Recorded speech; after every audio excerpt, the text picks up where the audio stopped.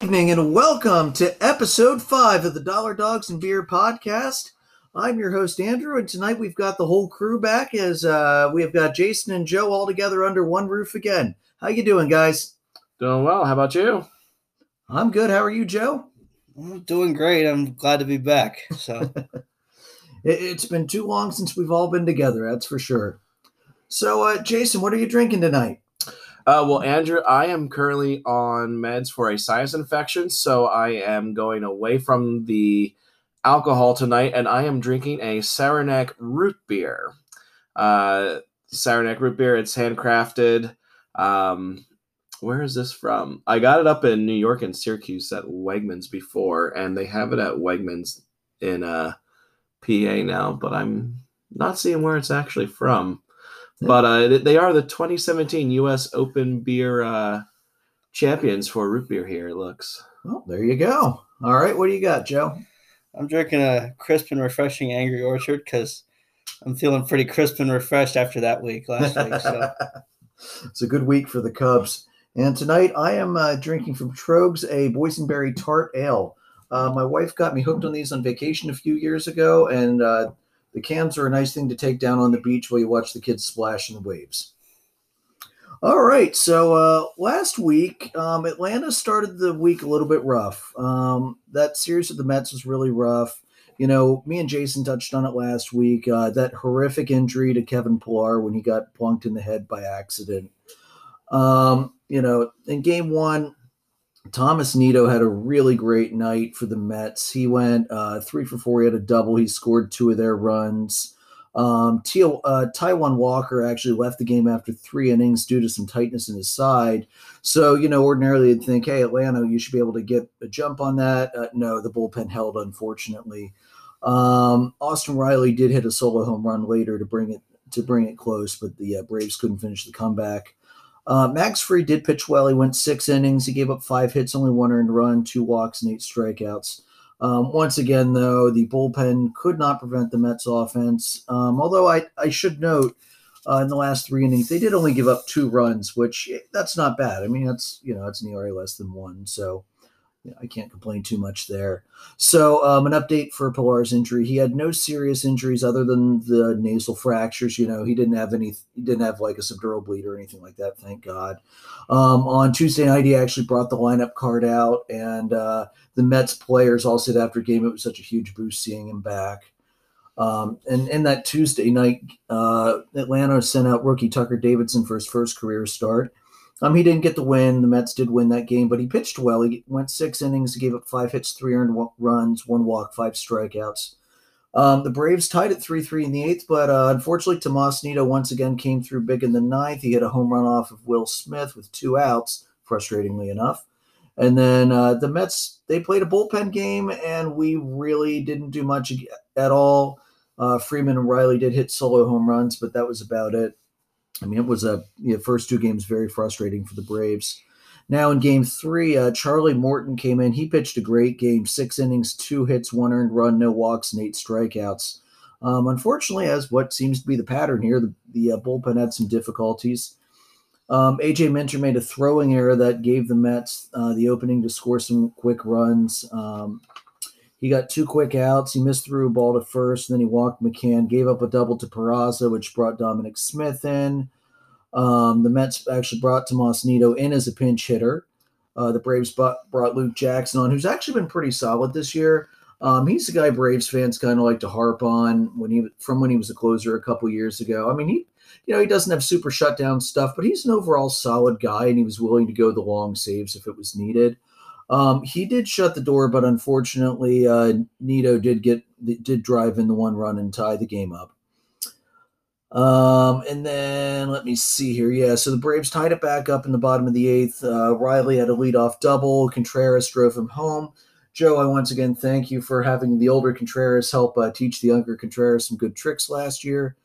The ninth inning was interesting, as it always seems to be. Will Smith, he struck out Maben on the first batter. Unfortunately, that was a wild pitch, so Maben got to first, and then he stole second, and then reached third on another wild pitch. Thank God, Smith finally shut the door and said enough is enough. In the bottom of the ninth, Braves play-by-play announcer Chip Carey pointed out that Ronald Acuna Jr. has never in his storied young career hit a walk-off home run. So what did Acuna do? He took the first pitch and smashed it out to deep right center for a huge walk-off home run. So the Braves were able to salvage the last game of the series, didn't get swept. The bullpen frustrated me that series, but the offense was really the problem. We got so many chances against the Mets bullpen, and the back end of their bullpen is usually pretty solid. The middle of their bullpen is where you need to do the damage, and we had a chance to do that, and we didn't. Yeah, you really do have to take advantage of those middle relievers when the Mets bring them in because they just, like you said, their bullpen. Familia has kind of figured it out finally and has been more shut down than he has been in the past, and he's been what the Mets have hoped he would be in that respect. So, yeah, you really have to take advantage of those middle innings. Yeah, I mean, and with the Mets having a bullpen game, the Mets are really hurting right now too. I mean, we were talking before we started recording how injured the division and our teams are. The Mets are one of those teams that also is being plagued by the injury bug right now. So they don't have all of their starters in, and they're still getting these numbers to the point that the Mets are hanging around there, and they're still in first place in the division with that. But the other thing that I have found interesting here is the Braves bullpen. It's not good. Looking at the Braves bullpen ERAs, and their ERA is averaging around a 3.5 or so. Most of their relievers are in the fours as far as ERAs go, which when you're only pitching 1 or 2 innings a game, that's not going to get the job done. That means you're giving up a lot of runs in those times. Yeah, when you look at, Jackson, you mentioned his ERA is one of the highlights there. It's a 1.53. Chris Martin's a 1.35. But Minter and Smith are, 4.34. Smith is 4.5. That's not going to get it done. No, it's not. Now, Shane Green, we did sign as a free agent. He should be finishing up his minor league appearances, I would think, this week, and hopefully should be called up within the next week or two. The other thing with the Braves bullpen is they're very lefty heavy. So Shane Green's going to help bring another right-handed power arm to the mix. So I do think the bullpen's going to continue to improve from here on. Things did get better with Martin coming back off injury and bumping Minter down a spot. Minter just needs to get out of his head. Every time he's going great, he makes a mistake. He can't get over the mistake, and it snowballs. So I think if Minter can keep out of his head, and like I said, with Martin back, it bumps him down, and maybe even with Shane Green coming back, maybe it'll bump him down one further spot unless we need a lefty spot late. I'm hoping that'll get a little better. Mm-hmm. So the Braves took the momentum from the end of the Mets series, and they carried it nicely into the Pirates series. In game one, unfortunately, the bullpen wasted a good start from Drew Smiley. He went 6 innings. He gave up 6 hits, 3 earned runs, 1 walk, but 7 strikeouts. Newcomb blew that lead in the next inning when the Pirates tied it. That game went into the extra innings, and as has happened all year, the Braves couldn't do anything in extra innings. The Pirates drove home 2 runs in the 10th. Atlanta had 12 hits in that game, but they went 2 for 9 with runners in scoring position. They left 7 runners on base. Whereas the Pirates, they went 6 for 13 with runners in scoring position. That's what's going to happen when you can't capitalize on those runners. Now, from game 2 on, it was all Braves. In the Saturday game, Ian Anderson beat another pitcher with the last name of Anderson for the second straight start. The Braves' bats absolutely exploded for 20 runs, the highest output in the majors this season from any team. They became the first team in Major League history to hit 7 home runs and 2 grand slams in a single game. Talk about records that might not be broken. There's one that it could be broken, but that's going to be really hard to do. Ian Anderson had a good game. He went 6 innings, 6 hits, no runs, no walks, and 6 strikeouts. They hit 7 doubles in addition to the 7 home runs, and the 7 home runs were 2 grand slams. That was Acuna and Adrianza, Ozuna, Albies, Swanson, and then Riley hit 2 more home runs as well. And then in the Sunday game, Max Fried shut the Pirates down. He went 7 innings, 4 hits, 1 earned, 3 walks, 2 strikeouts. Swanson once again hit a home run. Swanson hit a home run, and Riley hit 2 more home runs. My player of the week for Atlanta, absolutely 100% Austin Riley, and I think he was also the NL player of the week, if I recall right, too. Here's his stat line for the week, guys. He had 24 at-bats, 12 hits, 4 doubles, 4 home runs, 6 RBIs, 3 walks, 9 strikeouts. That's a slash line of 500, 552, 1.167, and then the OBPS was 1.718. That's a great week. Yeah, and Austin Riley is starting to get really hot. Made his I believe his rookie debut was just last year, so he's starting to turn it around and become what the Braves were hoping he would become as far as that bat goes in the lineup. Yeah, rookie year was 2019. Yeah. Yeah, it's a really, I mean, we talked about the bullpen a ton earlier, but I mean, Smiley, for all of his struggles early in the year, and he has a good start and then you waste it, just can't have that. I mean, Riley, like you said, he's hitting lights out, particularly the last week. Acuna is Acuna. Yeah. That's kind of the way it is right now. Yeah, last time I checked, Ronald Acuna was leading the MLB in home runs now. I believe he passed Shohei Ohtani. I believe he did, yeah. And I mean, that middle game, that's a video game right there. Yeah, absolutely. That type of score and those types of home runs. Video game I kind of wish I would have been playing the other night when I got steamrolled trying to play it on the Hall of Fame mode or whatever the highest mode is. All right, so Jason, what about the Phillies this week? Yeah, let's go through the fighting Phils, who are also the injured Phils at the moment. Tough week. Miami still has their number. The Phils just can't seem to beat those fish. They did lose 2 out of 3 to Miami last week. The Phillies were actually down in game 1. That was, I believe, while we were recording our episode last week here. The Phillies had a 7-run 8th inning to get the win here. Wheeler had a great start, but he was almost Jacob deGrommed a little bit. 7 innings, 5 hits. Only gave up 1 run, but didn't get any run support. So the win did go into the bullpen here. Hector Neris, uneventful 9th inning. Wheeler tried helping his own cause by hitting a double that was off the top of the wall, so he just missed giving himself a round tripper and his own run support by a matter of feet. And the Phillies went 6 for 14 with runners in scoring position, some big doubles by Bowman Torres. And Jazz Chisholm, the young stud for the Marlins, he went 2 for 4 with 2 runs and 2 RBIs and a double. Game 2, excuse me, Brian Anderson got a home run on his birthday, and the Marlins ended up winning 3-1. So not a terribly exciting game there. Trevor Rogers did pitch a gem, though. 7 2/3 inning, 5 hits, 1 earned run, 2 walks, 8 Ks. And Garcia did get a 4-out save for him. Zach Eflin did have a good start.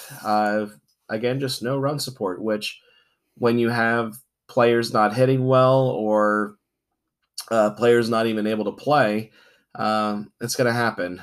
The offense couldn't capitalize. Went 1 for 9 with runners in scoring position.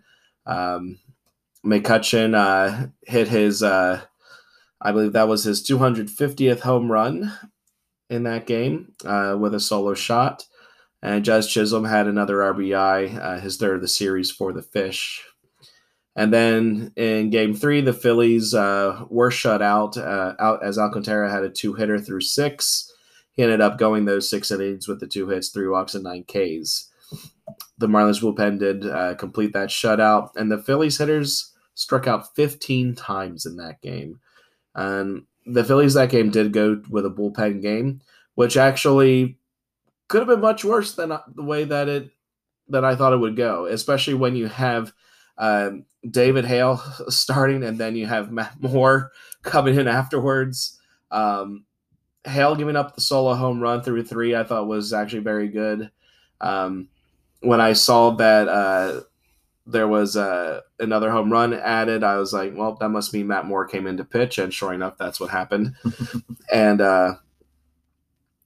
then Archie Bradley just he didn't have it that day either. Alcantara helped himself out with a double. Cooper hit a triple and a home run, so he got half of the cycle, not quite the full thing there. And Rojas also hit a home run for them. So the story of that first series was just a lack of offense from the Phillies. And it's not really getting any better. No, you do have to give Alcantara credit. He's a great pitcher, and he's known for putting good teams down. So I don't necessarily say that that was completely the Phillies being totally inept, as much as they ran into a buzzsaw in that game. And I believe that Alcantara did beat them the week prior as well. He kind of shut them down that time as well. The big thing here to take away is without their big guys in the lineup, or without their big guys doing well, Bryce Harper placed on the 10-day injured list today, retroactive to the 23rd, meaning that since he was hit in the face with the fastball, again, incidentally, he was like 0 for 15 with 10 strikeouts. So clearly something just wasn't right. So he's now on the injured list. JT Realmuto, they did put him on the injured list. D.D. Gregorius is still out. He's able to come back from the injured list, but they're giving him a few more days. So those are three of your best hitters out of the lineup. So you need other guys to step up. And Brad Miller has done a great job stepping into the roles here. Last night, he actually hit his 100th career home run. So any other thoughts from you guys as far as the Phillies-Marlins series before we continue on with the misery of the Phillies-Boston Red Sox series? Well, I know looking at, listening last week, you mentioned a ton already about how the Fish just seem to have the Phillies number. And sometimes you just have a team that, regardless of how well you should play against them, you just don't bring it. For the Cubs, it's either the Reds or the Pirates on occasion where that happens to them. So you just run into a team that just has your number for a couple of years, I think. Yeah, and I'm trying to find the overall statistics here. The Phillies in all games are only 253 and 215 against the Marlins. Wow. For a team that is regularly near the bottom of the division, save for maybe a couple seasons, to be that close to 500 is just not good. And I remember back to when the Marlins first came into the league, and the Phillies just could not beat them. The years that they were missing the playoffs by a game or two in the last weekend, they were losing to the Marlins regularly.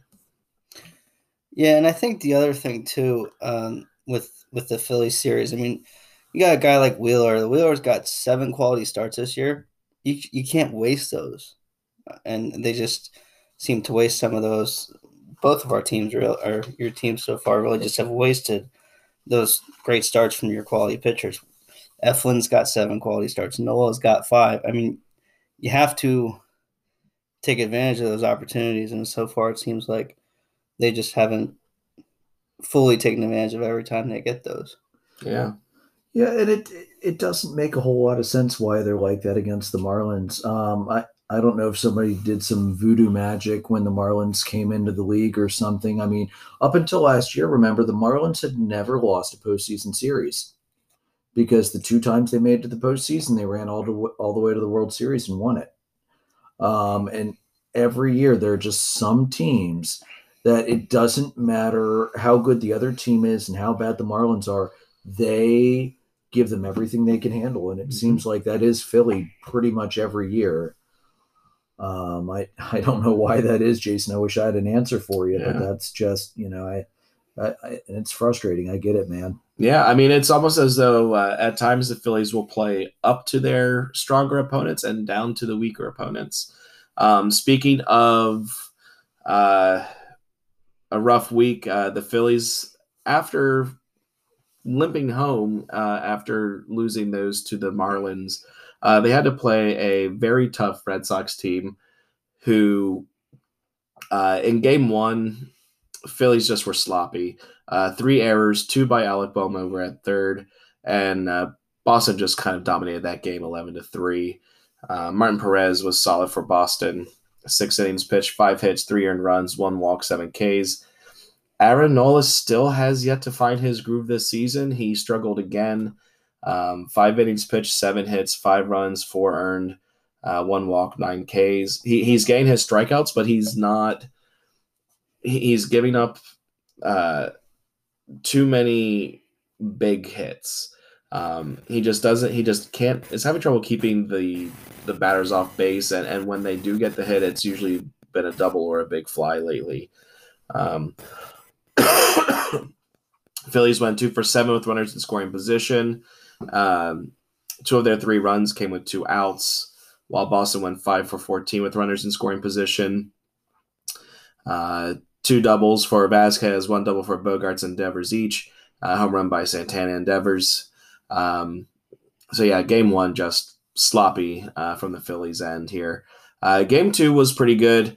Spencer Howard made his first start. He made a few starts last season and has been kind of up and down this year as far as being with the club. And he was a little wild in his first start. 3 innings pitched. Only gave up 1 hit, but still gave up 2 runs because he walked 4 batters. Excuse me. Kunran gave up 2 more runs in the 6th. Eovaldi didn't go deep, but he was effective. He went 5 1/3 innings for the Red Sox with 5 hits, 2 runs, 2 walks, 4 Ks, and 13 strikeouts for the Philadelphia hitters that day. Brad Miller did hit his first triple of the season.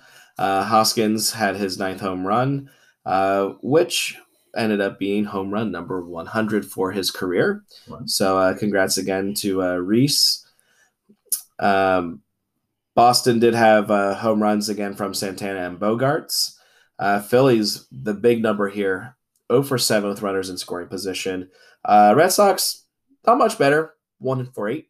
Not a lot of hitting, but some good pitching in that game.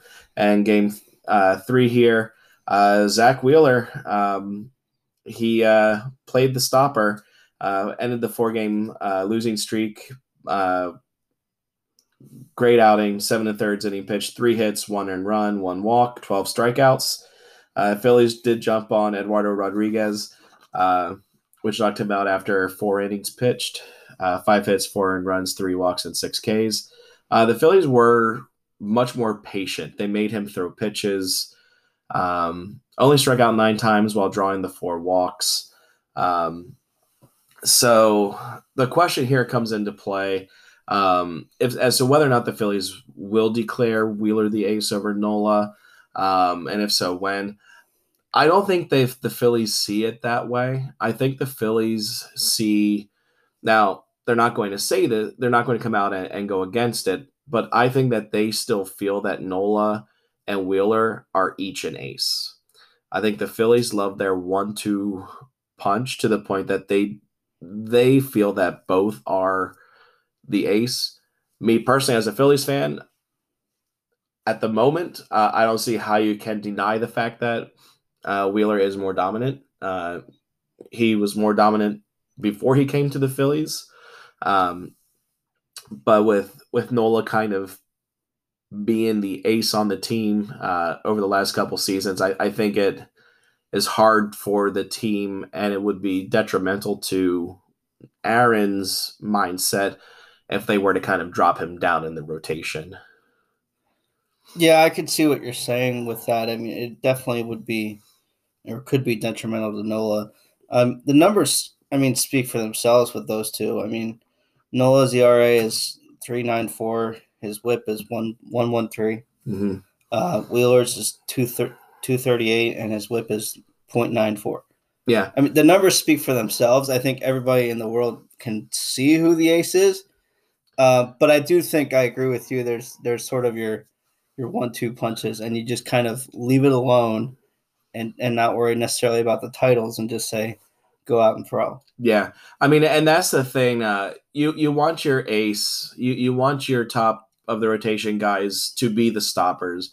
When if 3, 4, and 5 are struggling, in this case, especially 4 and 5 for the Phillies, who have to have a bullpen game here or there, you need that one starter who's going to end that losing streak. And Wheeler's command lately has been impeccable. He had a couple rough starts at the beginning of the season, but his mechanics right now are just on point. Yeah, and that's why even if Girardi doesn't want to say, Aaron, you're not the ace anymore, you can't do it, I think he needs to find a tactful way to bring the two of them into the office and say, hey, you guys are still my 1A, my 1B. Zach's pitching a little better right now. I want him going up against the other team's ace, because I think right now he's going to give us a better chance to win. And I don't think Nola's going to have a problem with that. I mean, if you're a professional athlete, you have to be able to have that conversation with your coach. Yeah. You have to be able to receive that conversation. Yeah, and Nola has even said after his starts lately that he just hasn't had it. He knows he's not pitching well. And I think, to me, him at least knowing that he's not pitching well means that he's working on getting that fixed for the future here. And Aaron doesn't seem like the kind of person who is fixated on a title of ace. He just wants to win. Right. And if he's not winning, he's not happy. So clearly he's not happy, and he's going to do what he needs to. Yeah, I mean, I think it's similar to, I had my concerns about Kyle early in the season, and what did he do? He went back to the lab and figured it out. I think Nola will figure it out. I think a few weeks ago we were really nervous about Neris, and his ERA is 2.18. I mean, I think a few weeks ago we said, let him figure it out, maybe pull him into a different inning, but don't pull him as your closer, and that seems to have borne out in the numbers a little bit. I'm still anxious when he comes in to pitch. It's not he's not giving up the runs at the moment. But it's very rare that it's a 1-2-3 inning. Most likely you're looking at Neris coming in and you're thinking, okay, how many people can he let on base before he figures it out? But no, he has pitched better. His ERA is down.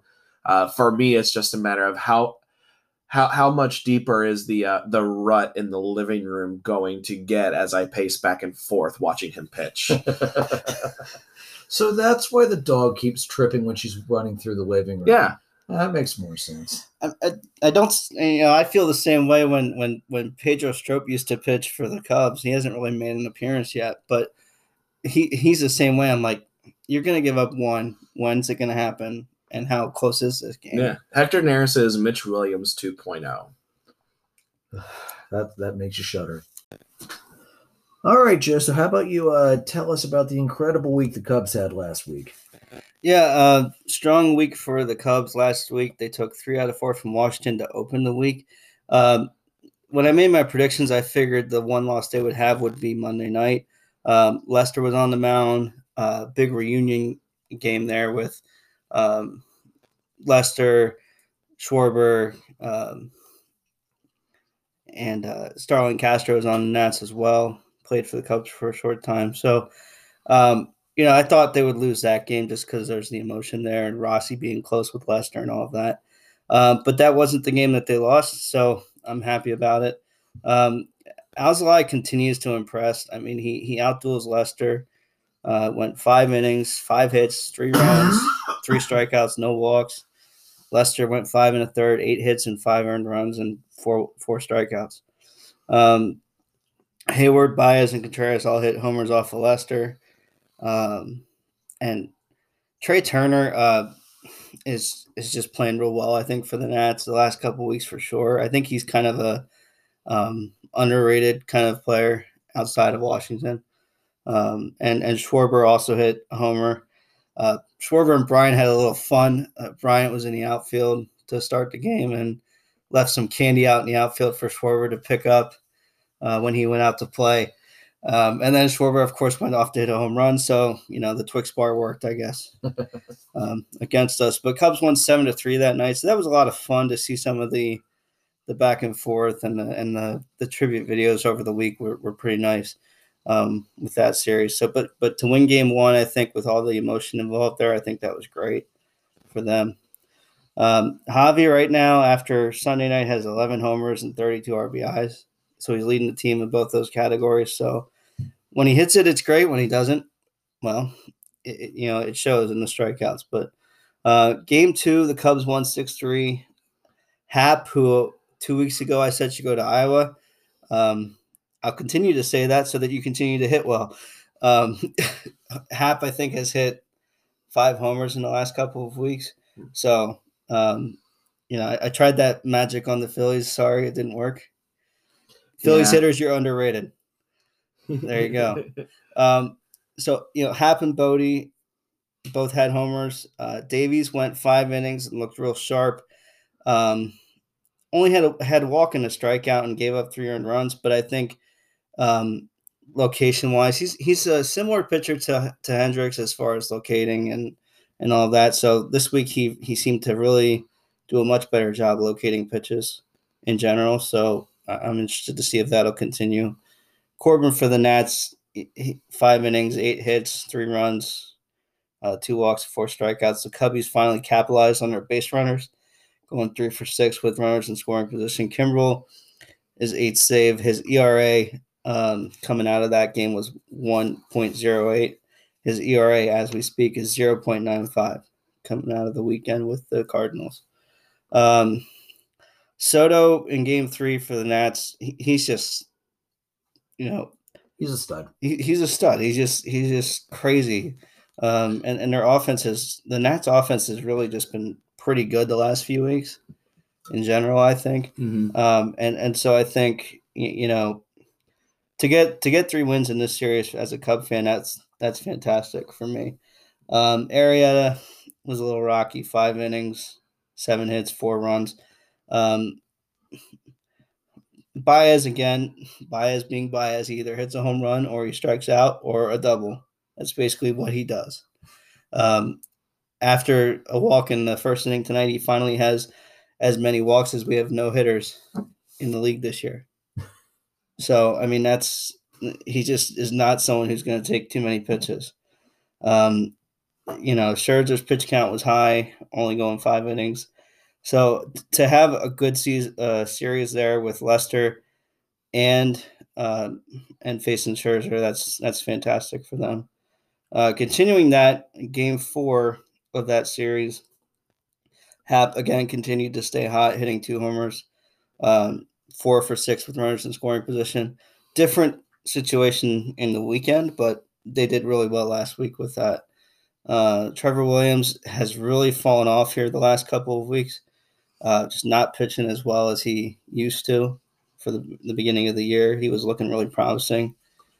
But again, the Cubs have been jumped on opportunities in pitching last week against the Nats, and were able to make 3 out of 4 a reality for them. And again, Kimbrel is Kimbrel at this point. And the Cubs had 14 strikeouts in that 4th game against the Nationals. So, yeah, I mean, against the Nationals, everything clicked. The Cubbies pitching went well. Other than game 3, of course, their pitching did a great job holding the Nationals pretty well down for the most part. The Cubs did so well with opportunistic at-bats. Every game they were hitting well with runners in scoring position. And when you do that, more often than not, you're going to come out ahead. And that's what the Cubs did last week. Yeah, and the big thing for the Cubs here is, as they're getting closer games, having Kimbrel back and healthy and being his normal self is huge. Dare I say his Atlanta-like self. Yeah. I mean, with Andrew, your Braves, and my Phils, with the bullpens not really being as strong as we would like, Kimbrel is healthy and is able to do his job again, which is good to see. Yeah, and the offense too. We've talked about it some, but their runs per game since April 17th, when I was ready to hit the panic button, they're scoring 5.42 runs a game, second only to the Rays, who are on fire. So they're putting things together, which is fantastic to see. Yeah, it is. Yeah, it is. And then going into the weekend, the Cubs stayed hot, winning 2 out of 3 from the Cardinals. I did not expect that.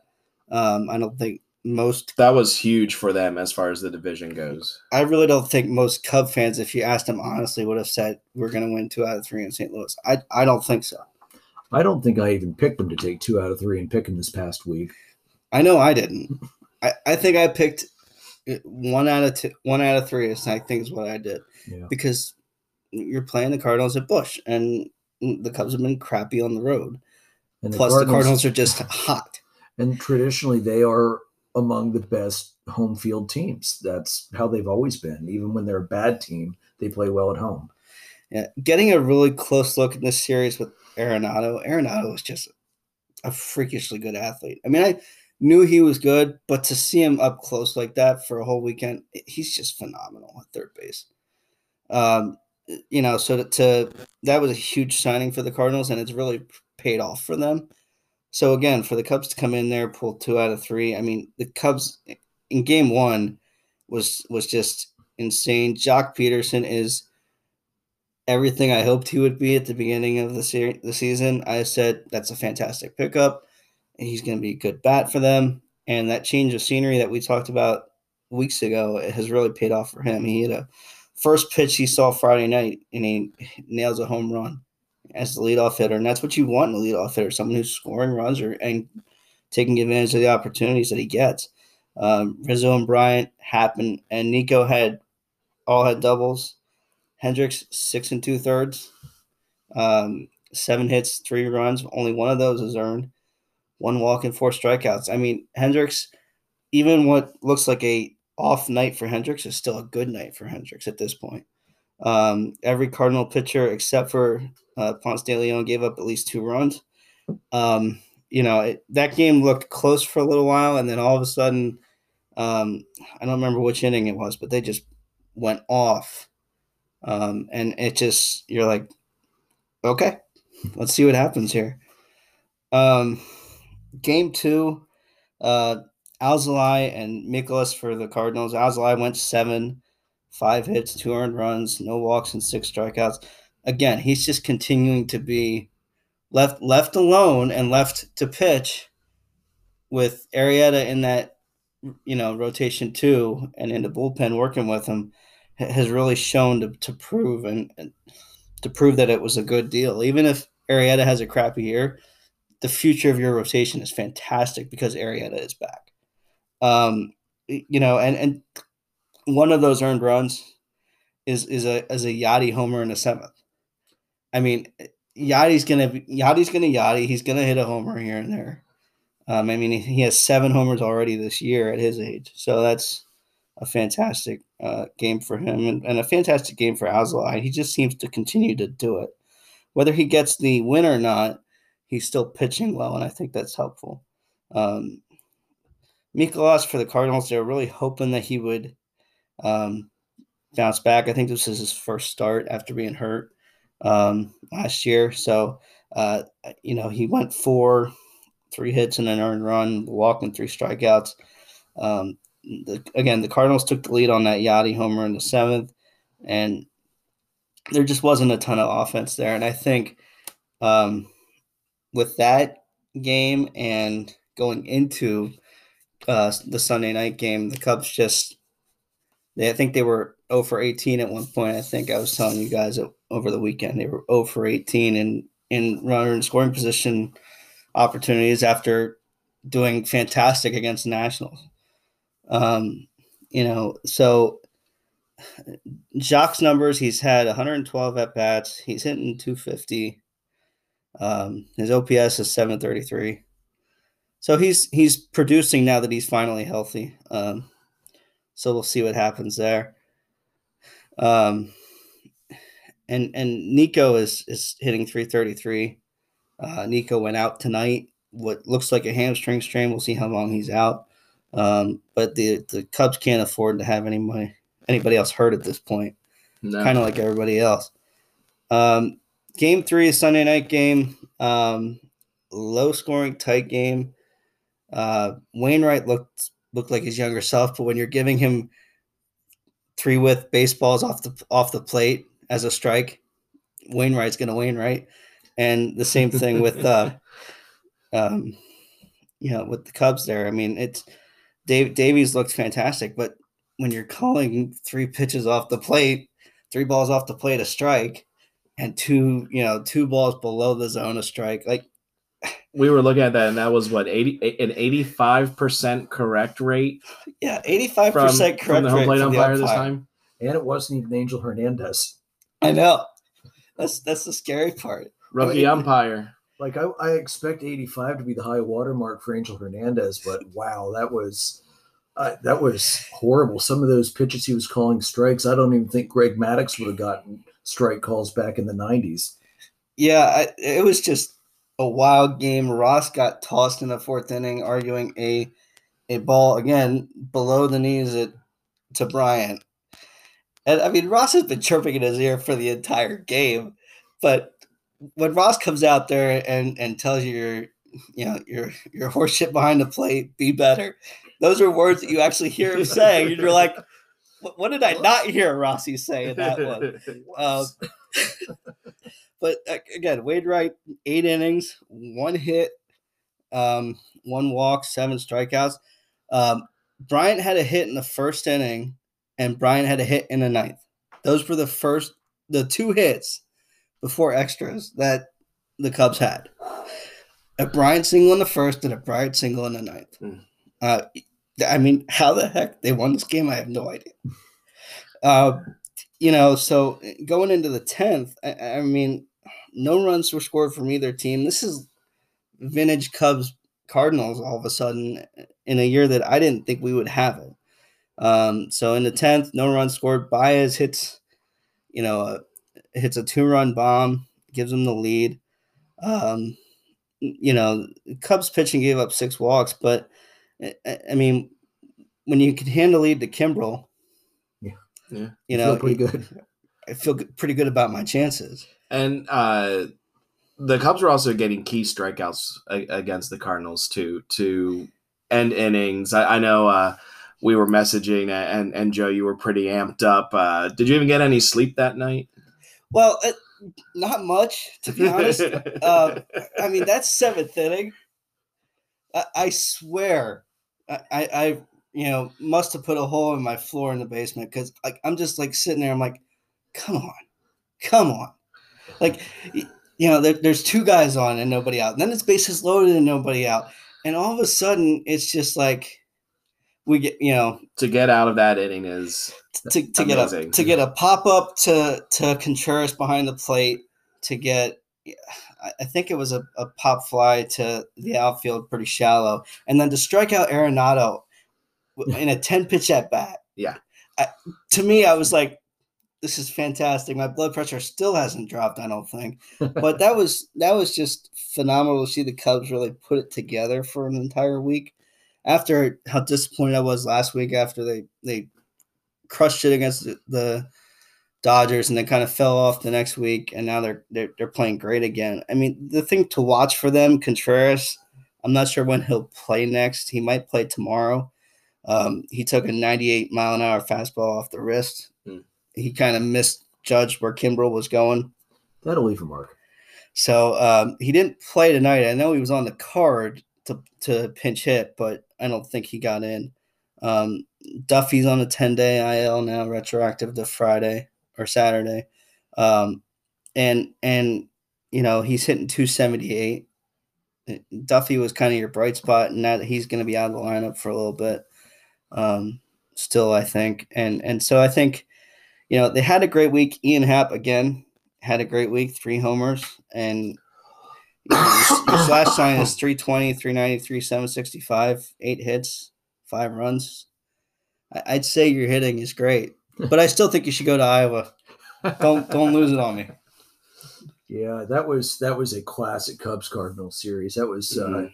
thoroughly enjoyable to watch the entire week, and I'm glad for you, Joe, that you got a good weekend out of it. So, looking around at some of our other local teams, this was a really crappy week for the Orioles. They didn't win a game this entire week. Only 3 of the last 6 games were even within 2 runs, and they've lost 6 straight, 9 out of the last 10. So the Orioles, unfortunately, I hate to say it because I love the Orioles. Yeah, we kind of expected this. Mhm. Yeah, I mean, you can't when you're up 5 runs early in like the first inning to the Nationals, and then you go and have what I call the Oriole inning, where the mistakes just snowball. One guy gets on base, and then there's an error, and then there's a walk, and then 2 runs score. The ceiling just falls out on them. Yeah. The floor just falls out on them, and they just go and have what I call an Oriole inning, and they just blow it Mhm. Yeah, when they look really good early. Yeah, and that's never a record. That's never a recipe for success. Doing anything like that. Speaking of one of the teams that swept the Orioles, the Nationals. They swept the Orioles. They had a successful return from the IL for Steven Strasburg. My fantasy team did much rejoicing because of that. And so they were able to bounce back after the Cubs thrashed them pretty good in the first half of the week. With the Mets, DeGrom is scheduled to come off the IL tonight as we're recording. Taijuan Walker was placed in the 10-day IL after he left that game early in Atlanta. And they took 2 or 3 against Atlanta, but then they lost 2 or 3 to Miami on the road. So the Mets are still being the Mets. They're not consistent. They're still holding the lead in the division. They've got a negative 14 run differential. They've only scored 140 runs this year, guys. 140. I mean, you're not going to find long-term success scoring 140 runs through 41 games. Yeah, and to touch on a DeGrom schedule to come off here, he had quite a rehab start this past week. I know I messaged you guys about this, but just for the listeners out there who didn't look at that rehab start, he pitched 3 innings in a minor league game, gave up 0 hits, 0 walks. And so you figure 3 innings pitched, that means he had 9 outs that he worked with. 8 of those outs were strikeouts. So 3 innings pitched and 8 strikeouts. I don't know what your guys' thoughts are on that, but my first thought was, oh my gosh, those poor minor league batters just staring down Jacob deGrom, who is working his way back from injury, and he's mowing them down like that. I mean, that would just been something fun to witness. My first thought when I saw that was, okay, who started playing the show and set the difficulty down to stupider than a rookie? Yeah. Well, yeah, you feel bad for, again, it's single-eyed for St. Lucie, and you got 18 and 19-year-olds who graduated high school 6 months ago going up against DeGrom, and it's just like, how do you do that? But I think what's really nice about DeGrom is he's a class act. I talked to some Mets fans, and he put out a full spread for the Port St. Lucie team, and he wore 11 for Pilar That's nice. in his rehab that's start really instead of awesome. his 48. So he's a class act and a stand-up guy. It's hard not to root for him. I didn't quite see the step, but I'm kind of curious to see what that pitch count was too, because I'm sure he was being pretty limited. So I mean, 8 Ks. I just kind of want to see what that pitch count was and how accurate was he. Clearly, he did enough. Yeah. The other thing with the Mets too is, the injury bug for them. Only 5 of their 13 opening day position players are currently active. Yeah. And playing. I mean, the bright spot for them is Nito. Nito is 7 runs, 7 ribbies. He's hitting 261. Andrew, you witnessed some of that, but I mean, he's really been a bright spot for them. I mean, I think going 3 and was that 3 and 3? Going 3 and 3 last week with how hurt they are. That's not a bad week for the Mets. No, it definitely wasn't. All right, we're going to take a quick break, guys, and we'll be right back. All right, welcome back, everybody.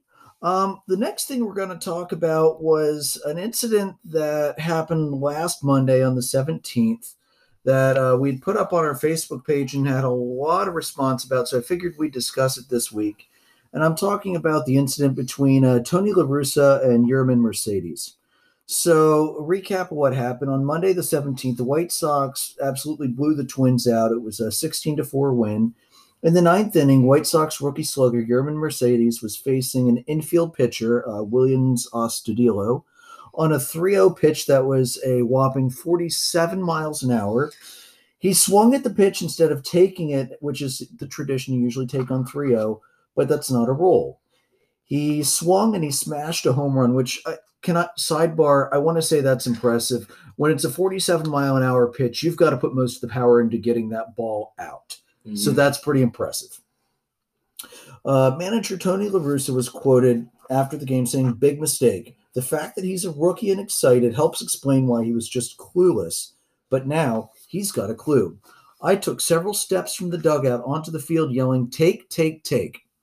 The way he was set up, it looked to me like he was going to swing." He also said, "I was upset because that's not a time to swing 3-0. I knew the Twins knew I was upset. He missed a 3-0 take sign. With that kind of lead, that's just sportsmanship and respect for your opponent."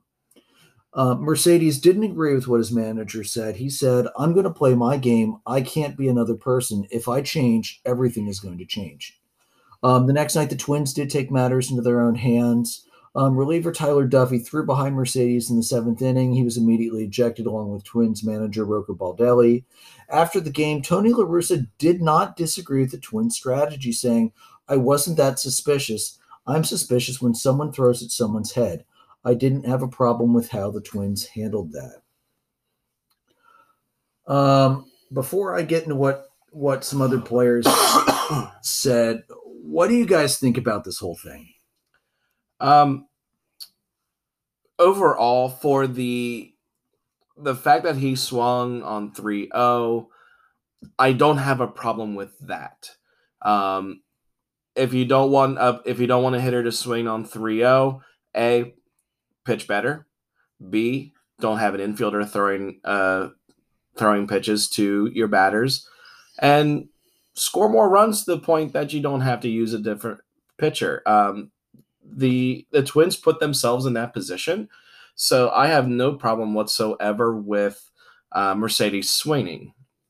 That said, if Tony LaRussa or if their third base coach was giving him the take sign or was truly yelling, "Take, take, take," that's where I would have a problem with it, because to me that's showing a lot of disrespect to your coach and to your manager. But in the grand scheme of things, I don't have a problem with the way he did that. I don't like the way that LaRussa handled it. Instead of handling it publicly, he should have addressed it internally. It's not something that should have turned into anything outside of just handling it internally.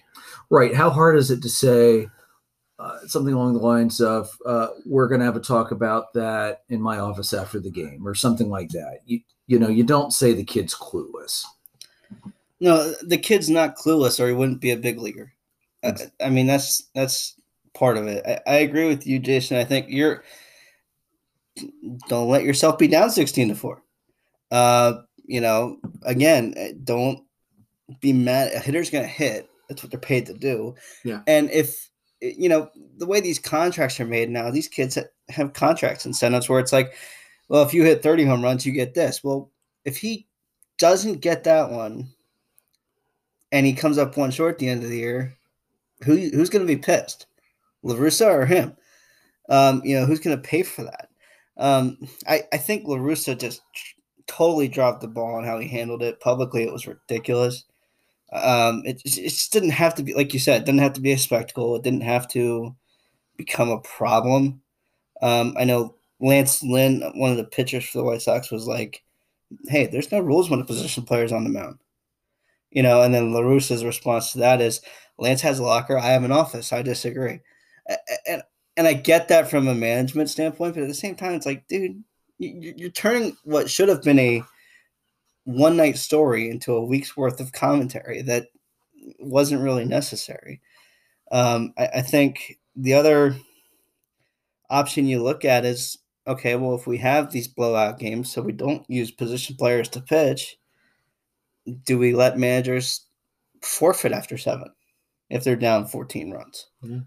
Does You know? baseball have a mercy rule? No. So it's the other team's job to somehow get those last 27, get the 27th out. Yeah.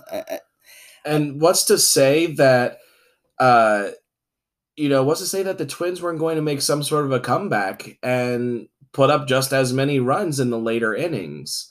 It has happened before where teams give up a lot of runs late. So, I mean, I have no problem with keeping the foot on the gas because who knows what your pitching staff is going to end up doing later in the game.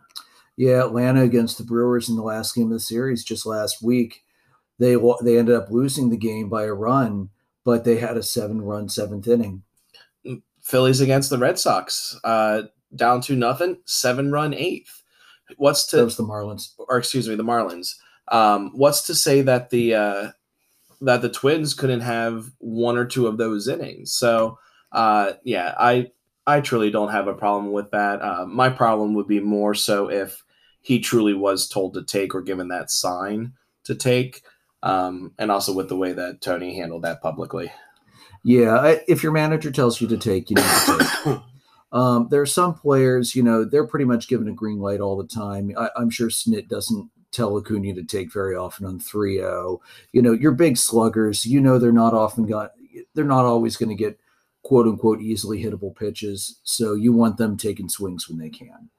I understand LaRussa being an old school manager, throwing the take sign there. I don't necessarily disagree with calling for the take sign there in that big of a game or that big of a lead and that late in the game. But yeah, again, I don't know. Why are you blowing up the player in the press? You might have been able to get away with that 20, 30 years ago. You can't get away with that now. That's one way to get that player to leave town when the time comes. Yeah. Which if you have a good player, you don't want to give that up. So yeah, Mercedes is probably going to be a pretty good player. Yeah. Yeah, I think we talked a lot about LaRussa and how he handles this. I mean, to ignore the throwing behind, all of this hullabaloo, and the pitcher gets suspended for 3 games for throwing behind him the next day. I was really not okay with Tony's response to that, saying I wasn't suspicious and anything like that. I don't have a problem with how the Twins handled that. Excuse me? If I'm a manager, I don't care what my player did the inning before. You throw at my player on purpose, I'm going to be pissed. Do you remember how long it took the first time the Marlins beaned Acuna right off his elbow a few years ago? Do you remember how long it took the umpires to calm Snit down and get him back to the clubhouse after they tossed him? It took 10, 15 minutes. That's how a manager is supposed to react when their player is being thrown at. You don't say, I didn't have a problem with how they handled that. You don't do that. Yeah. You have to be there for your players. Exactly. I mean, if you're going to call out your player, you still need to end up having their back, especially when something like that happens. It's going to be a retaliation. You're basically saying, go ahead, throw at my player. Excuse me. And I don't see the point in that. No, that was I think LaRussa handled that absolutely as poorly as you could possibly handle it. I think a minor league manager would have done a better job handling it, honestly. Phil Wellington, when he army crawled out and tossed the Rosenbag grenade, handled that situation better than Tony LaRussa has over this past week. Here's some thoughts from other players around the league. Noah Syndergaard had an interview with GQ. They asked him what he thought about the unwritten rules, and he said, quote, I think they're pretty stupid, to be honest. Anything unwritten sounds pretty stupid. I think it's a very old school, and I think there needs to be a new school approach. CC Sabathia was on the R2C2 podcast. I'm going to paraphrase a lot of this quote because he was dropping curse words like he was paid per curse word. He said, "That's just bleeping stupid. It's stupid, period. I'm sorry.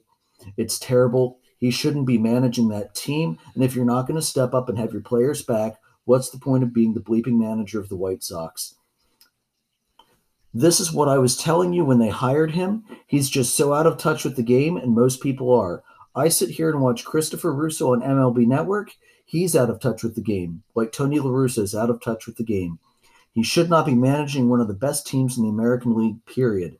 The fact that Tim Anderson, who is basically the captain of their team, had to go on Instagram and step up for his teammate, like, yeah, the game wasn't over. If you're going to put in a bleeping position player in there to pitch, guess what? If he's going to lob stuff over the plate, we're going to freaking tee off. Put a 10-run roll up there. If y'all don't want to see people get embarrassed and you don't want to see position players pitch and people swing on 3-0 counts and all that stuff, then make it a 10-run roll so the game would be over and you don't have these stupid unwritten rules. I agree with Tim Anderson on that one.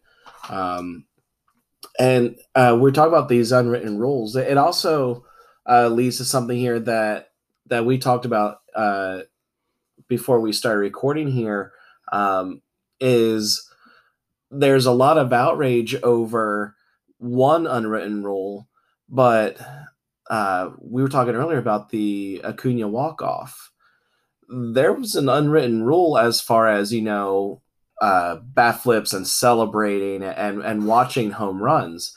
And I don't have an issue with it because I don't really necessarily care for the unwritten rules. But nobody's upset about Acuna watching his walk-off home run for 15 seconds before starting his jog to first base and going around the bases. I don't mind, usually like seeing, like a couple seconds watching it and then celebrating their team, which Acuna did. So like he yelled to the bench as he started to make his way, but 15 seconds before starting to round the bases, that is very, very long. And nobody seems to have a problem with that unwritten rule being broken. So to me, there's a bit of hypocrisy here where we're talking about being upset over one unwritten rule while another one was broken pretty hard last week as well. So totally biased Braves fan answer. I didn't have a problem with that one bit. I had no problem with that. Here's the thing. It was a walk-off. It was the end of the game. He didn't delay the end of the game. It was against a rival that had beaten you the last two games. You managed to salvage the series and get a game. I don't have a problem with it. And if that happened against the Braves, I probably wouldn't have even noticed how long it took the guy to start running. Yeah, the unwritten rules, is it time we go through the unwritten rule book and pick and choose what should stay, what should go, and just be done with it? I think the whole thing should just go. It's a matter of like, if you're going to be upset about one unwritten rule and not another, are you really that upset about the unwritten rule, or are you upset about the situation? Yeah, I mean, crossing sports a little bit, it's kind of like when LeBron left Cleveland the first time. Everybody's all, burning their stuff, and it's like you're mad that he left. You can say it's that you're mad how he left, but you're mad that he left. So that kind of thing. It's like, well, you're mad that this happened this way, but you're not mad at how this happened. It's just, it's just a mess. Well, that whole spectacle of the show, the decision, just to say that he was leaving, that was kind of bad in general. But anyway, no, I know what you mean though, Joe. It's a matter of overall, it's a matter of respect for the game too. And I don't think that the swinging on a 3-0 pitch, that doesn't disrespect the game. Hitting a walk-off home run and watching and admiring it because first walk-off home run, there's nothing wrong with that. But it's one of those, if people are going to be upset about one, why is another one going undiscussed? because it's to me then it's not a matter of the unwritten rule. You're just upset that the player jacked a home run off of one of your infielders. Yeah. And again, don't throw an infielder out. I get saving your bullpen, but you know what? The moment you throw an infielder out to pitch, you've said, you know what? You're probably going to score a lot of runs, and I'm just going to have to be okay with that. I mean, that's how Atlanta went from 12-0 to 20-0 against the Pirates. They brought an infielder in, and Atlanta teed off, and they weren't running hard and excessive. Like if the ball went to the wall, they ran and stopped at second. You know, they weren't running hard. They weren't trying to break up slides. You know, Snit actually yelled at Acuna to get back into the dugout and get the proper batting helmet out because he grabbed a left-handed batter's helmet to try and switch hit. And Snit was like, no, you're not going to do that. Now, he did have Ozzie bat right-handed against a righty, and I don't have a problem with that. But, having a non-switch hitter switch it, that's okay. That's maybe taking it a little far. Right. I was okay with that. And guys, this topic that we posted, we had a lot of Facebook comments this week. A couple that really stood out to me here from one of our buddies, James Neese, part of the Huddle Up podcast crew. He says, hitters hit. That's part of what they're paid to do. If there's a pitch that a hitter thinks is hittable, swing away. If any team like the Twins retaliates for a hitter hitting, they should be punished. All of this unwritten rule stuff in baseball is so outdated. And another one here, Brandon Bear, 3-0 count, close game, swing away. Blowout like that, take the pitch. The fact that he swung when he was given the take sign also doesn't help. So again, here it's kind of back to that unwritten rule aspect and also whether or not he was given that take sign. Two really good points here. First from Tyler Schickel. Tony is old school, where the unwritten rules were kind of upheld. The way the game is going, I'm 100% behind Mercedes. Hit that 47-mile-per-hour pitch and crush it. Do what you go to where you are. Don't change, young man. And then Austin Young, it's not like football where it's a time game, where the game is dependent on the clock. At any point, the Twins technically could have put up another 16 runs that inning and won. The Orioles lost in 2006 to the Rangers 30-3. You can't expect players to change routines into meters. When I coached youth baseball, granted a 10-run rule, you play as hard as you can and never give up an opportunity to score. Andrew, I'll let you, if there's any there that you kind of want to talk about. But most of our listeners, it seemed to be kind of backing Mercedes. We have a few there, though, that are kind of backing Tony a little bit here. Yeah, actually, my dad brings up a good point, Rich Miller. Never be an uncoachable player. You're not really that important. And if you continue down that path, your career won't be either. Props to LaRussa for handling it with grace in public. Now, obviously, my dad and I don't agree on that point. I hope he made his point a little more persuasively in the locker room. Perhaps his team will be willing to help him learn as well. And you said it too, like Mike Strasser said. If you get the takes on, you have to take. If not, you don't respect your coach. And my dad said, this to me is the real issue here. And I think we can all acknowledge that when your coach tells you to take, you need to take. Right. And I think if you're going to ignore a sign in a blowout, are you going to ignore a sign in a close game? Yeah. That's a good point. That's the point from the manager standpoint. Yeah. Yeah. Thanks everybody for reaching out about that one. That was really good interaction on our Facebook page there. Again, for those of you that maybe aren't following us on Facebook yet, the Dollar Dogs and Beer podcast on Facebook and on Twitter. Yeah, I actually think we had more engagement on that post than any other post we put up so far. So that was awesome, everybody. Yeah. All right. Something else I wanted to bring up this week. We had some fun throwbacks this past weekend. The Royals and the Tigers, they played a game that featured Negro League throwback uniforms. The Royals wore Kansas City Monarch throwback jerseys. These were from approximately 1949. It was a white uniform with double red stripe piping from the collar that went straight down the middle of the sleeves and it continued down the leg. The ball caps were matching. They had white piping on the red hat. I thought that looked really good. Mm-hmm. They duplicated the look on the batting helmets. They went with a matte red helmet, and then they did the 3D raised logo on the batting helmet. I thought that was a really, really, really sharp uniform. The Tigers, they went with the 1920 Detroit Stars. This is from Paul Lucas at UniWatch. They've worn the home version of the jersey 17 times since 1995. The most recent time was in 2019, but they wore the road version against the Royals. They were the road team. And that was the first time they had done that. It was a gray uniform that had navy pinstripes. And then the jersey had this really cool divided area down the middle and around the neck. It was a thick navy section where the buttons were.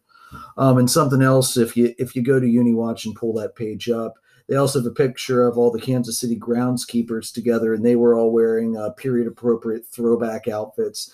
That was a great looking affair, and I think they also encouraged fans to dress up like it was the Roaring Twenties again, and I think the Twitter pages had a whole bunch of pictures up from that. Those were great, and then Miami.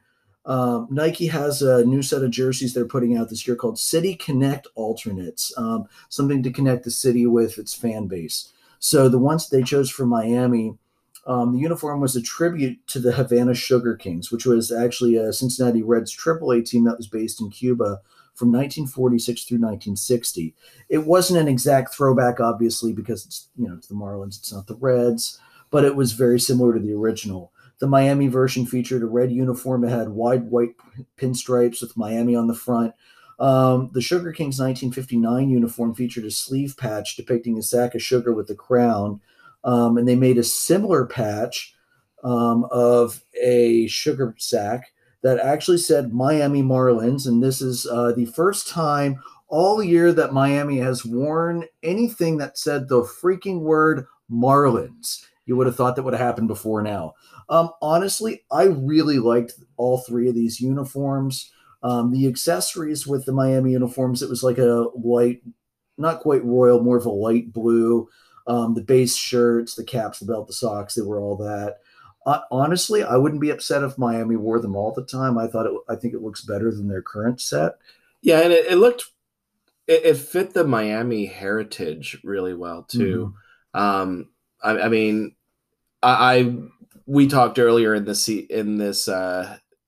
few episodes ago about the uniforms in baseball, and we really bashed on the Marlins for their uniforms because nothing says Marlins on it. It's all about Miami, which I understand wanting to focus on the city or where you're from, but let people know your name, and I really like that. And I don't think any of those three jerseys were amiss. They were all very tastefully done, and the Negro League throwbacks were just wonderful.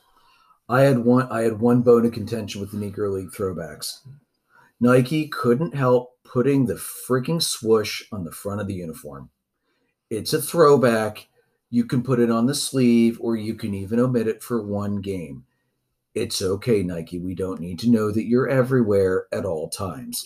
And to be honest, that's the one thing I've really disliked about once Nike took over the uniform contract from Majestic, is that they moved the maker's mark off the sleeve and put it on the chest. Some of the really classic uniforms, the Cardinals, the Yankees, I hate seeing the swoosh on the front there. Mm-hmm. It doesn't look right. Well, even look at, the Phillies cream alternate jerseys. Recently, I got a Bryce Harper cream jersey, and I found an authentic one that was on clearance because it doesn't have the Nike swoosh, and it saved me $100. So the Nike swoosh adds $100 in retail value to a piece of clothing. No thanks. I'm good without the swoosh. Yeah. Joe, what was your favorite of the three? I didn't see the Negro League unis, but seeing the Miami ones, they were pretty sweet. I thought that was sharp. Again, I wouldn't be disappointed they wore something like that all the time. I mean, we've talked about their orange uniforms from a few years back. I think were pretty good too. So it's nice to see them do something nice with the alternates. I just wish they would do it with their regular uniforms. Yeah, and something else I want to point out. I give Nike some credit actually in not making yet another Miami Vice black and pink and blue alternate for the Marlins. Like the Heat. They have beaten that to death with the Heat. I'm glad they went a different route. That's a huge Cuban population in Miami, and I bet the Cuban base of the Miami fandom absolutely loved that throwback. I think the White Sox are next to have one of these City Connect uniforms, and I believe they're probably going to announce that around Memorial Day, a little bit before, a little bit after. So, they did so well with Miami. I'm really curious to see what they're going to do with the White Sox next. Yeah, absolutely. Which of the three was your favorite, Jason? I'm going to go with the Detroit jersey with the stars. I love the way that they split everything up on the front, having the star like right in the middle. I just thought that it paid great tribute to that team. And it just looked fantastic. Yeah. I really like the Monarchs throwback, especially what they did to make the batting helmet with going with the matte red, the 3D print of the logo to make it pop. That said, there was no bad choice of any of these three. These were all fantastic uniforms from this past weekend. Yeah. All right, so let's look at some top hitting performances from this past week. Fernando Tatis Jr. of San Diego, he was on fire. He slashed 786, 824, 1.929. He scored 7 runs, hit 4 homers, 12 RBIs, stole 3 bags, had 11 hits and 4 doubles. NL Player of the Week, Austin Riley, he had a weak slash line of 462, 464, 1.308. He scored 9 runs, hit 6 home runs, 11 RBIs, had 11 hits and 4 doubles. Jesse Winkler of the Reds, he had a great week. He had a 407, 467, 1.074 line. He scored 8 runs, hit 6 home runs, 7 RBIs, had 11 hits. And Trey Mancini, he did everything he could to try and make Baltimore not suck this past week, even if he was unsuccessful. He had a 435, 536, 957 slash line. He scored 8 runs, hit 3 homers, had 9 RBIs, 10 hits, and 3 doubles. You got to feel for a guy who did all that and his team still couldn't do anything. Yeah, and I feel bad for Trey Mancini in general. Like at the moment, he's absolutely comeback player of the year. Fighting cancer, being successful in that fight, and leading the league in RBI. So he deserves to be on a team that's competing. The fact that you have the RBI leader and you still aren't winning games tells you that there's a lot more that needs to be fixed. Yeah. Do either of you guys have any other hitters you wanted to mention? No, but I think Winkler for the Reds, 3 homers on Friday, and then 1 homer on Saturday and Sunday. So 5 homers in a weekend. I'll take that. Yeah, for sure. I think I agree with you guys. I mean, Mancini, it's just so unfortunate to be on a team that is so bad.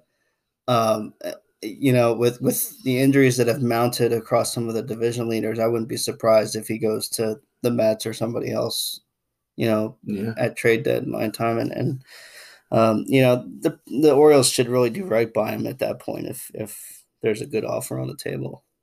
Yeah. And speaking of Fernando Tatis Jr., we kind of touched on this last week with his dad. Fernando Tatis Jr., it was his second career Grand Slam. It took a little while, weeks to months, whereas his dad hit his second career Grand Slam within a matter of batters. And off the same pitcher. Yeah. Still, great week for those 4. All right, my top pitching performances this week. You can't not start with Zach Wheeler. 1-0 on the week, 14 2/3 innings, 22 strikeouts, which I believe led the league for last week. He had a 0.63 ERA, 0.63 WHIP. He gave up 1 single earned run, 8 hits, 1 walk, and that 1 earned run was on a solo shot. Julio Urias of the Dodgers, he went 2-0. He pitched 13 1/3, struck out 18 at a 2.13 ERA and a 0.47 WHIP. He gave up only 3 earned runs, 6 hits, and 1 home run. Yu Darvish of San Diego, he went 2-0. He pitched 14 and 2/3, 15 strikeouts, a .64 ERA, a .79 WHIP. He gave up one earned run, 11 hits. And Bueller, also of the Dodgers, he went 2-0, 14 and 2/3 innings, 12 strikeouts, .64 ERA, .86 WHIP, one earned run, 7 hits, 5 walks. Wow, those were 4 fantastic outings. Do you guys have any other pitchers you want to throw in the mix there? The only other, I think, pitching thing, I mean, it almost sounds like a weekly occurrence at this point, but didn't Kluber have a no-no last week?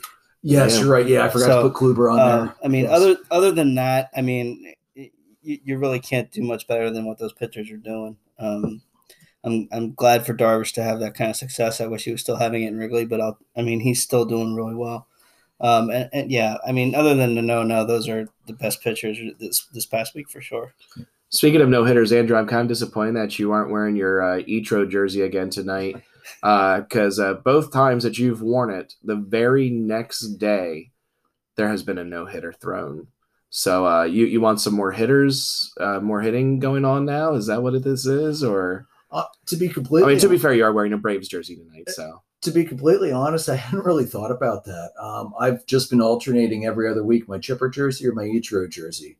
I need more jerseys. My wife would probably very vehemently disagree with that, saying I probably have more than enough jerseys, but I disagree. I don't think you can ever have enough jerseys. Yeah, I know listener Dave Gerhardt, he's probably thrilled that you are not wearing your Ichiro jersey tonight because he is a big Mariners fan. So, Dave, don't worry. Andrew's got you covered this week. All right, my hot teams of the past week. Obviously, we talked about them earlier, the Braves and the Cubs.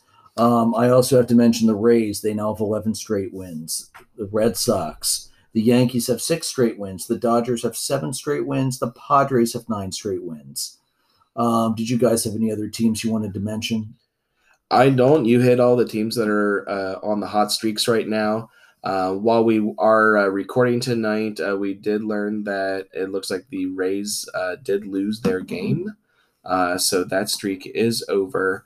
But we still have more streaks continuing. Yeah, you really did hit all the big winners. I think the Red Sox, the thing to keep up with them is to watch just how patient they are at the plate. Last week watching them, they just put a huge inning together. I think it was against Toronto, and it was just their patience, 8 hits with 2 outs. I mean, patience at the plate is really going to pay off for them. Absolutely. That's for any team too. Another winning streak did end tonight. Aside from the Rays losing to the Royals 2-1, the Blue Jays beat the Yankees 6-2 in New York. So the Yankees winning streak did end as well. Currently, Dodgers are up 5-1 in Houston, and the Padres are up 7-1 in Milwaukee, and that game is in the 8th inning. It's probably a safe one. Yeah. And as much as I can't stand the Dodgers, I hope they beat the living snot out of the Astros. I don't think, I'm still so angry at the Astros and the cheating that they did that I would almost root for the Braves to beat them, even if it would knock the Braves out of the playoffs, with one of those weird tiebreaker scenarios, just to not let the Astros win a game. Mm-hmm. That's how angry I still am with that team, that I would almost rather see my season get sabotaged, but have them lose. Yeah, and I'm pretty sure that baseball fans that are not Astros fans pretty much all agree with you on that one. Yeah. Yeah, I think I don't remember what game it was, but we were talking about it in our chat. One of the stadiums, I think they played I Saw the Sign by Ace of Base on the organ when Altuve went to the plate this weekend. So that's just funny. Yeah, I mean, that's great. Teams are just going to have fun with this for a while. You got to have fun trolling. You have to. And you got to give the organist a lot of credit for getting that ready to go. I'm sure that's not the easiest one to just pick up off the top of your head and doodle out on an organ. Do you guys remember the old Nickelodeon Nicktoons show, Doug? Yes. There was a song that Doug and Skeeter did called Banging on a Trash Can. That would be brilliant to run across the video boards wherever the Astros go. Just play that introduction with banging on a trash can. Please, dear baseball gods, can we let that happen sometime this season? All right, so we have 2 reader questions this week. The first one comes from Jason's wife, Karen. What is the best baseball snack, like the Dodger Dog versus the Schmitter? And also, are Cracker Jacks really that good? Jason, you want to start off with this one? Yeah, I can start off with that one. First off, Cracker Jacks really are that good. I do enjoy Cracker Jacks. And for best baseball snack, you would think that as a Philly fan, I would say, the cheesesteak, because they do have Tony Luke's at Citizens Bank Park, which is an incredible cheesesteak.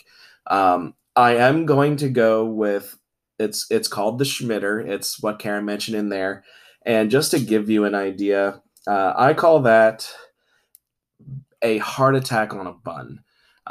They don't sell it at the stadium anymore because the tavern that had the stand there is no longer at the stadium.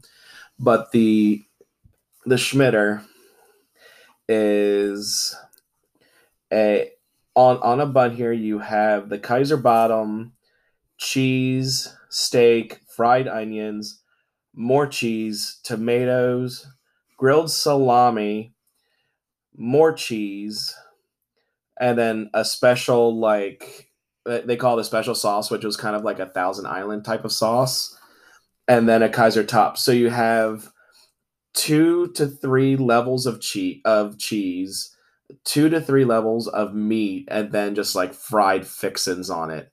It is one of the most delicious things I've ever eaten. But it is hard to go against just a regular dog. I'm going to go with the Schmitter in Philly with the Wrigley hot dog, the Chicago-style hot dog, second. And then I have had a Dodger dog, which just a big hot dog on a bun. It's like a foot-long hot dog. But I'd also throw out the Comiskey burger, which was at U.S. Cellular now. Whatever the White Sox call it. Yeah, guaranteed rate. It's 2 patties and cheese with the Chicago-style pico de gallo on it. Top notch. But yeah, Schmitter. I have a question. How the heck do you get the Schmitter in your mouth? Well, I mean, I'm talking on a podcast, so I have a pretty big mouth here. So, but no, you kind of, before you unwrap it, you just squish it a little bit, and then I hope the cheese doesn't blast you in the face when you open it. Yeah, you just have to open it carefully. Then, otherwise, you're going to have some grease dropping down on you. All right, Joe. What's your best baseball snack? I'm pretty basic. I'm a pretzel in a beer or a hot dog in a beer. It doesn't necessarily matter where. I think I'd like to get back to Fenway, and Field of Dream styles, halfway down the third baseline, halfway up the stands eating a hot dog. And to me, that's keeping score and eating a hot dog. That's kind of what I like to do when I go to a ball game. So, hot dogs, beers, pretzels. That's kind of it. Dog night. Yeah. And Cracker Jacks are good. They're just not something I'm going to eat every single time. Yeah. For me, and I'm also the nerd who sits there in the stands with my scorecard and actually correctly fills out the scorecard as if I was the official scorer. And there are times that me and the official scorer have debates throughout the game as to what do you mean that wasn't an error. But I digress. Every time I go to the ballpark, I have to have a hot dog. Sometimes just a regular hot dog. I love getting cheese dogs. Chili cheese dogs are always good. Dollar Dog Night is the greatest promotion ever, which is also why we, picked that to name the podcast. I always have a beer, at least one. When my wife and I, this was probably 10 or 11 years ago now, we drove down to Turner Field to see the Braves and the Phillies. And my wife thoroughly enjoyed the margarita and a tomahawk. Very, very tall margarita. They also had, and I believe this moved with the Braves to Truist Park. There was a rib joint there that had fantastic ribs as well. But the best ribs in the majors, let's be realistic, Baltimore. The standout there in right center field. Crab cake sandwich. Yeah. Baltimore's got it all. I mean, they don't have a great home baseball team right now, but they've got everything else that you could possibly want in a stadium. And yes, Karen, Cracker Jacks really are that good. I happen to love Cracker Jacks.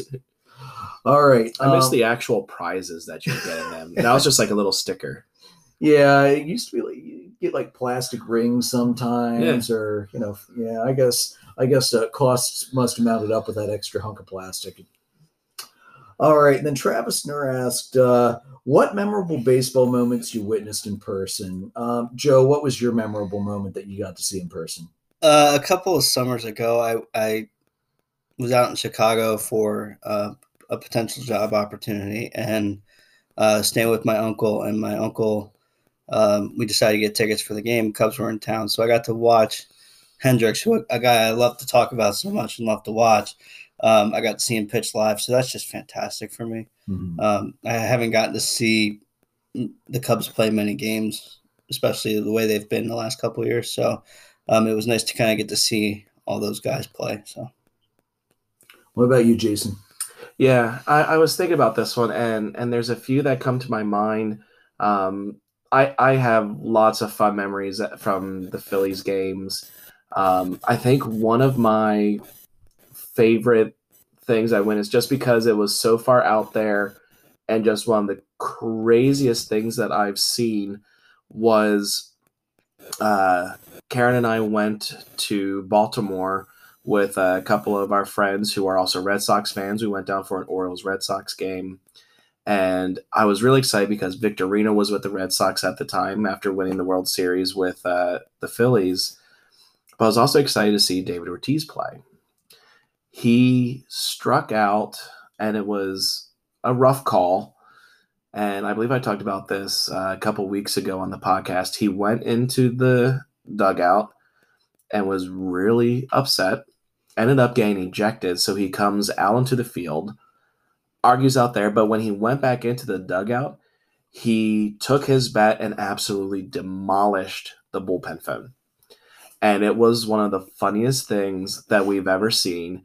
And then we've heard throughout the night that he went into the locker room and destroyed a locker with the bat. So and what made it even funnier was during Ortiz's farewell tour, the Orioles presented him with the broken bullpen phone. So I think that was one of my more memorable ones, not so much for the play of the game, but for that type of a tirade. And it should be remembered that the Orioles gifted that phone back to David Ortiz on his farewell tour. Yeah, that was great. So I've got two big moments that really stick out in my mind. Of course, they're both Braves moments. The first one was from that trip my wife and I took down there. It was a great pitcher's duel. It was Doc Holliday versus Tim Hudson. Oh, wow. And as usual, Charlie left Doc in the game one inning too long. And in the bottom of the eighth inning, Dan Uggla, who, as you might remember, had the longest hitting streak, but the lowest batting average had that like 32 game hitting streak, and he still only hit like 225 or something. But if he actually hit the ball kind of like Baez, it was going to go a long way. So bottom of the eighth, Dan Uggla comes up, and my wife earlier in the game informed me that he was her current favorite Brave because of the massive biceps he had. Understandable. And he took a Doc Holliday fastball and smashed it over the center field wall. And then we got to watch Craig Kimbrell come out in the ninth and blow the Phillies down. Yep, the arms up. We had pretty good seats. We were like halfway up in the third. I think we're on the third base side. And from where we were, I have never heard a catcher's mitt pop so loud as when McCann was catching Craig Kimbrell's fastball. It was unreal how loud that was. The other fun moment I have, one summer, so my dad's a band director, although he's retired. His retirement is in 6 days? Yeah. Crazy to think about. So we always had the band trips down to Disney, but one summer my parents decided we're taking a family trip down to Disney, so we're not stuck on an itinerary and we can do whatever we want. Me, being the awesome oldest child that I am, said, hey, Atlanta's on the way to Florida. We should stop and see a Braves game. So we did. I mean, Atlanta's not really on the way to Orlando. There's a pretty hard, it's south. cutoff to get over to Atlanta and then to get back to I-95. But I digress. I mean, technically, it is on the way if you're going from Pennsylvania, like you would have been. It's just, over a little bit. Yeah, quite a bit actually. Several hours over a bit. But anyway, that was the first time I'd ever been to a Braves game at home. Like my parents had taken me to Braves at the Orioles. We got to see some Yankees Orioles games, ton of Braves Phillies games up in the vet, and it sits when it sits open. But that was the first time I'd ever seen a game down in Turner Field. Mm-hmm. And I remember were they I think they were still in Montreal at the time. I think they were still the Expos. I can't remember which year. I want to say like 2003, 2004. Anyway, back there, Rafael Furcal was still playing for the Braves. Okay. So there was a small rain delay late in the game. Our seats were pretty far back in the right field stands.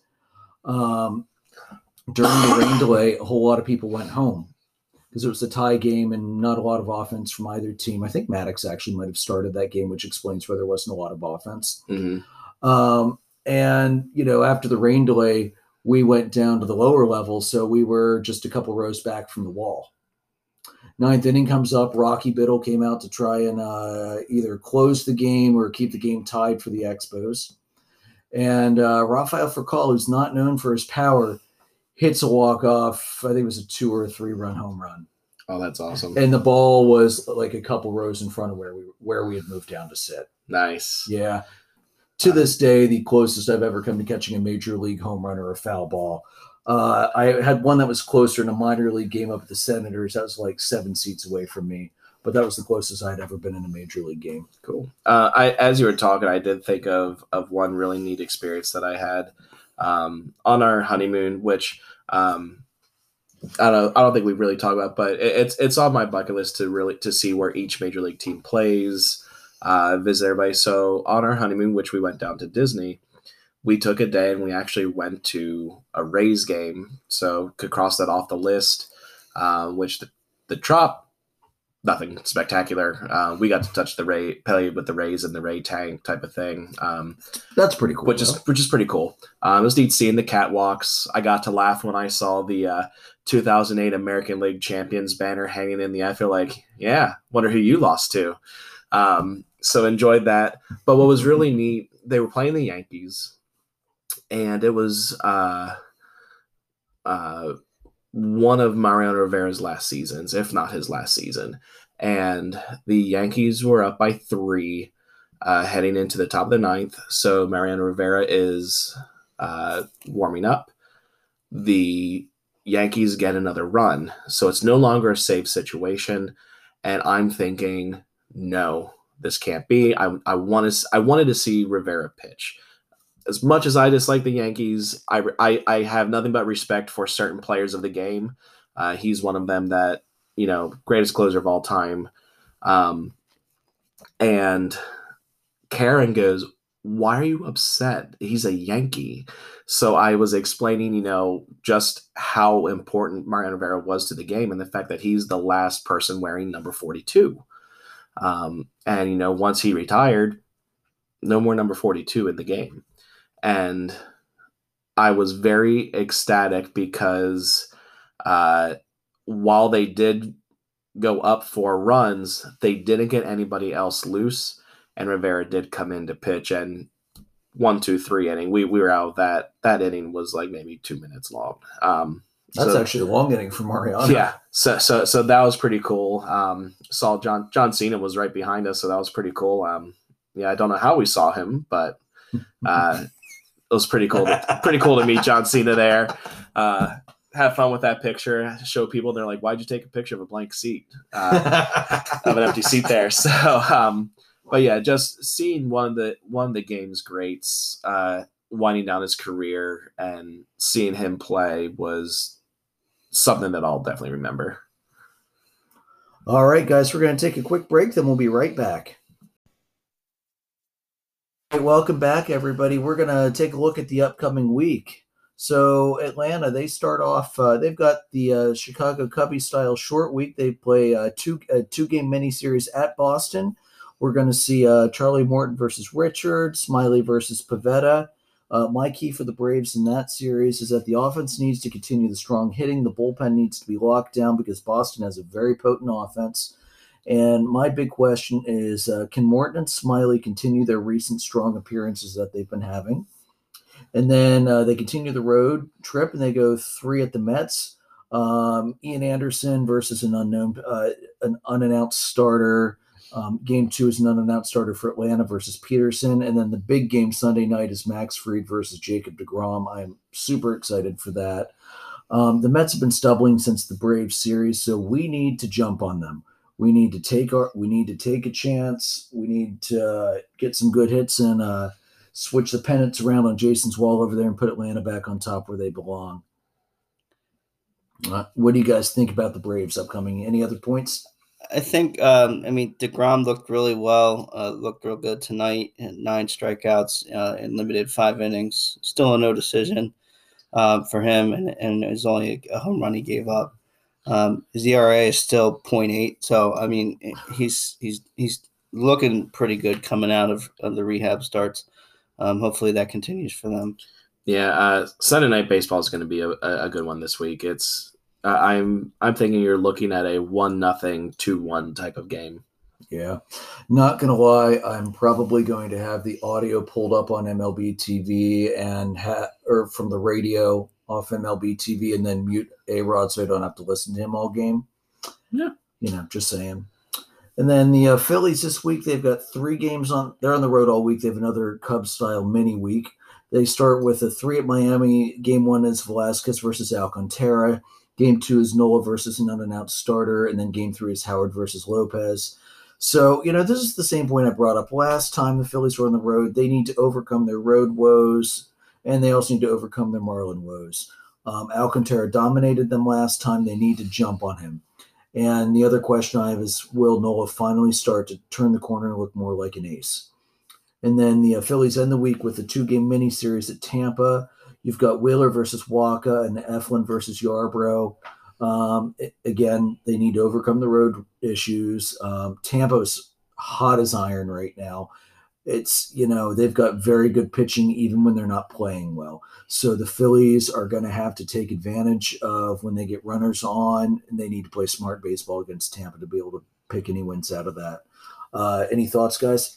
For me, it's a matter of can the offense get Wheeler some runs in Tampa? As we're recording here, the Phillies did beat the Marlins tonight 2-0. Velasquez pitched brilliantly, 6 innings pitched, only a couple hits. But for this weekend, 2 games in Tampa. We're not going to go over our predictions tonight, but I do have the Phils losing both games in Tampa, mainly because I'm worried that offense isn't going to get Wheeler the runs that he needs. I'm afraid he's going to get Jacob deGrom here. Yeah, and then for the Cubbies this week, first they have 3 on the road at Pittsburgh. You have Arrieta is pitching in Game 1. Game 2 is Williams versus Crow. Game 3 is Hendricks versus Anderson. These are good pitching matchups for the Cubs. The Pirates are coming in shell-shocked after the beatdown they got from Atlanta in the last 2 games where they gave up, 32 runs in 2 games. And the Cubs, they just need to keep that strong offense going. And as we pointed out before, if you're having hitting woes, play the Pirates. You usually tend to twist them back around and straighten it up. And then the Cubbies finish the week 3 at home versus Cincinnati. You got Alzolay will be against an unannounced pitcher. Davies versus Castillo. Arrieta versus Molly. The Reds are bad. The Cubs are at home. They need to take care of the Reds. I think I predicted 2-1, but they really need to pull a sweep this weekend. I mean, the Reds they're not in the cellar, but when you're playing the 2 last place teams in your division, you need to come out very strong. Either, you're probably not going to get all 6 because that's baseball, but you need to take probably 5-6, 4-6 at least. Yeah, tonight Arrieta pitched fairly well. The Cubs did end up winning that game. Jock Peterson had 2 home runs, so he's continuing to hit well. The big question will be tomorrow night if Trevor Williams can bounce back and have a good start. He pitched pretty poorly last couple weeks, really. So we'll see if he bounces back. Hendricks hopefully will have a nice start against Anderson. Really, the two I think best pitchers from both teams right now, other than Alzolay. So I hope they can take advantage of it. We'll see.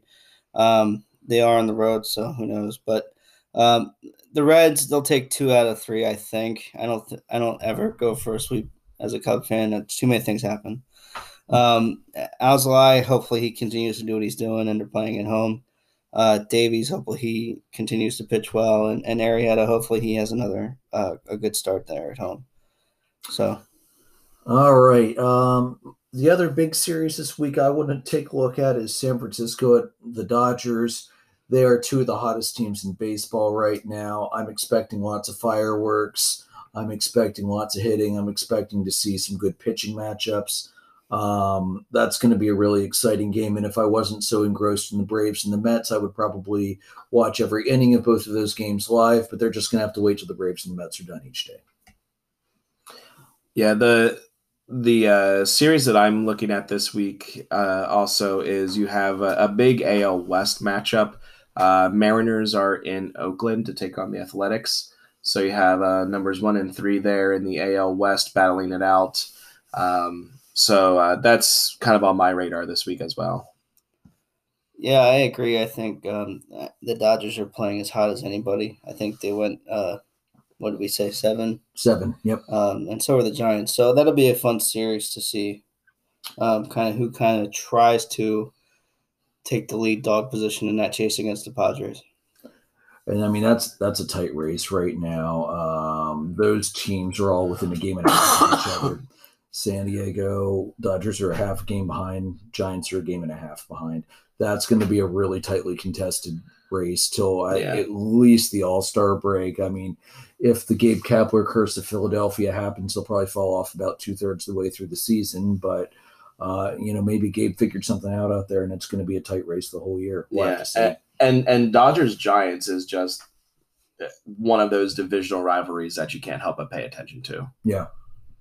Yeah, that's an old New York rivalry from before the teams moved out west, and that was always, those were tightly contested, hotly fought games in New York, and it didn't simmer down much when they moved out to the West Coast.